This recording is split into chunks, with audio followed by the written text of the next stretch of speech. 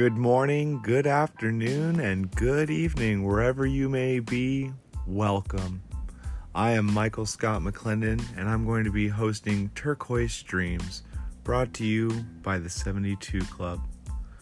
I often listen to Alan Watts' lectures, and one of my favorites is A Conversation with Myself, Part 1, where he's speaking on how nature is wiggly. Everything wiggles. From the outlines of the mountains to the leaves up close on the trees. But people's definitions and their perceptions are so rigid because we're always trying to make dots and lines to define these things that we see. Don't be a square. Join me here and let's wiggle around and learn some things. Thank you.